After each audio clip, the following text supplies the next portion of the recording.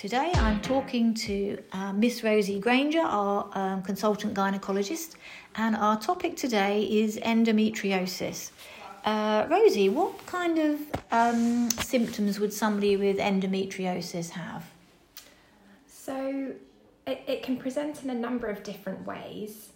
The most common presenting symptoms of endometriosis are painful periods, so usually pain that starts at week 3 of the cycle, so the week before the period is due to come on, and then typically the pain will continue during the time of the period as well, so it can last for a couple of weeks. However, there are a few women who describe pelvic pain throughout the cycle as well, but that's in a smaller proportion of women.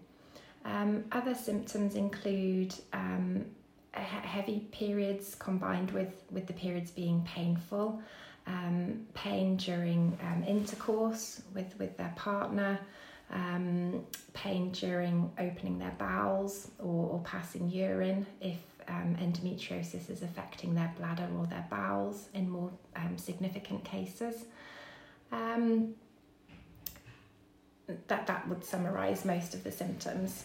And what exactly is endometriosis? It's mentioned a lot, but what causes it? How does it happen? And is there a typical person it would happen to?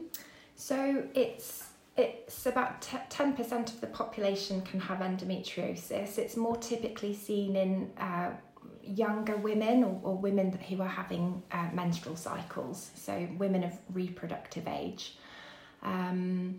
That's because it's quite hormone dependent. So typically when girls start their periods, they don't always get symptoms of endometriosis straight away. It's something that will develop. But women of reproductive age typically release estrogen, and endometriosis is estrogen dependent. So it feeds off estrogen, and that's the hormone that is typically quite predominant in younger women. So we don't necessarily see it in women after the age of menopause. Okay, and endometriosis, its name implies it's something to do with the endometrium. Is that correct? Right. Yeah, so the endometrium is the lining of the womb, and endometriosis is basically where you get outcrops of endometrial tissue or lining of the womb elsewhere in the pelvis.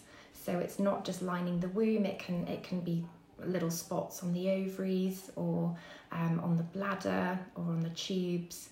The most typical location for endometriosis to sit is on the ovaries or in the pouch of Douglas, which is the space in between the uterus and the back passage, but some women can get it in other areas as well. And how has it got there? Because if not every woman has it, do we know for sure the process of how the endometrium gets into the pelvic cavity? We don't know very much about it actually, and how the pathophysiology of it is still quite misunderstood.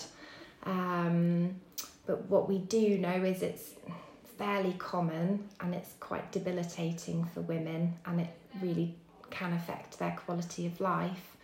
And it's not something that should be ignored, and symptoms, long-standing symptoms especially, should be treated, or a trial of treatment should be offered to women to see if their symptoms improve.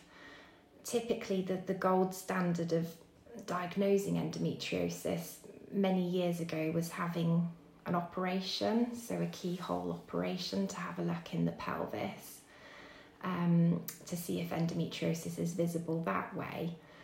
Actually, that's changed very much, and the gold standard now of diagnosing endometriosis isn't having an operation first line, because we try very hard to be minimally invasive with our management, and first line treatments, because they're less invasive than an operation, so starting a woman on simple painkillers and starting a woman on hormonal treatments is the first line of how we would treat it and diagnose it, because if the woman has clinical features of endometriosis and has features on an examination, for instance, so if she's tender on examination, on an internal examination, or if tender on a transvaginal ultrasound scan, then we've got a good idea that that might be what is going on. And if she responds well to, basic treatments, then she doesn't necessarily need an operation. So basic treatments, I guess there perhaps is a ladder of treatment. So you start with something relatively straightforward, and then if that doesn't work, progress to other treatments. What's the sort of progression of treatment you might offer? Yeah, so I get a lot of it comes down to patient choice as well. So what I always say is I start by taking a history from the patient of the menstrual cycles. What are they like? How painful are they? How debilitating are they? Is it affecting her quality of life? Also talk about bowels, bladder, a sexual history as well is really important for endometriosis. And just listening to the patient, and then just going through, have there been any pregnancies in the past? Has the woman experienced any fertility issues, especially because endometriosis can sometimes contribute to a woman having difficulty falling pregnant, and that would therefore need to be dealt with as well. So you mentioned hormonal treatments. Yes. So what sort of treatment would that be? So the starting point, I'd advise simple analgesic medication first of all, so painkillers. So anti-inflammatories can be very good at just taking the edge off endometriosis pain, especially around the time of the period. So simple ibuprofen combined with paracetamol, or something called mefenamic acid can also be very helpful as well.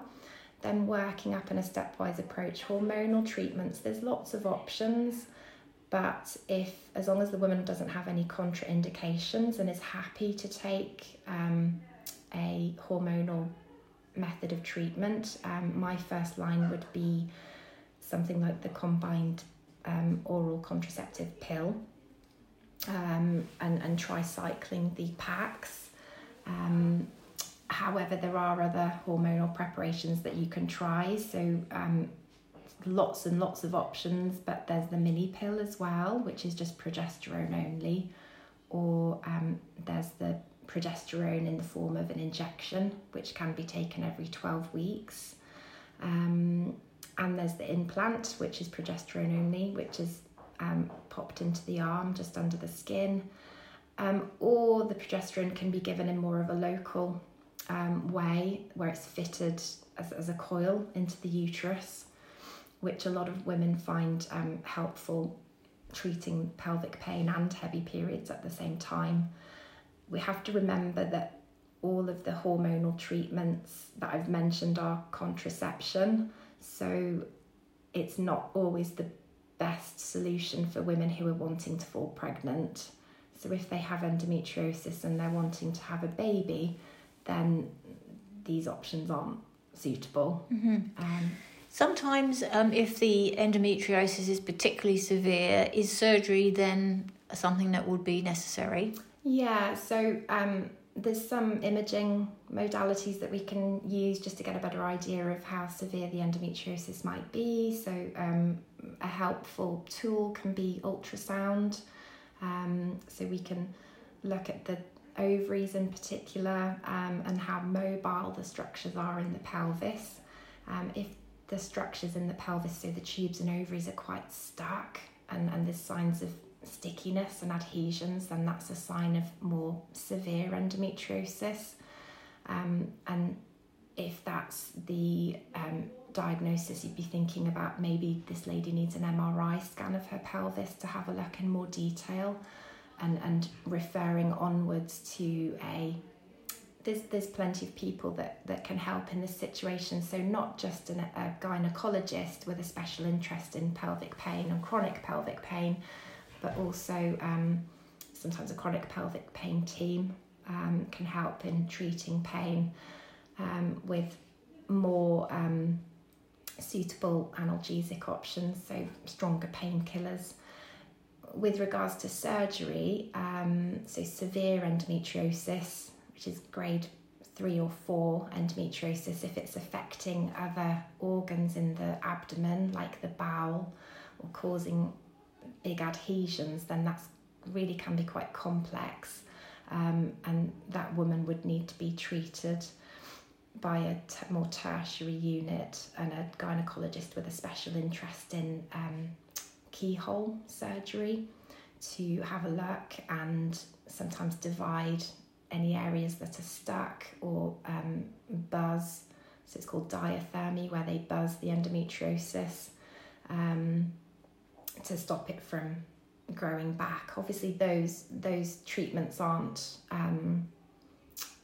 that they don't last forever, but they work in the short term, usually for a number of months to a number of years, in combination with the hormonal preparations that I've mentioned and the painkillers as well.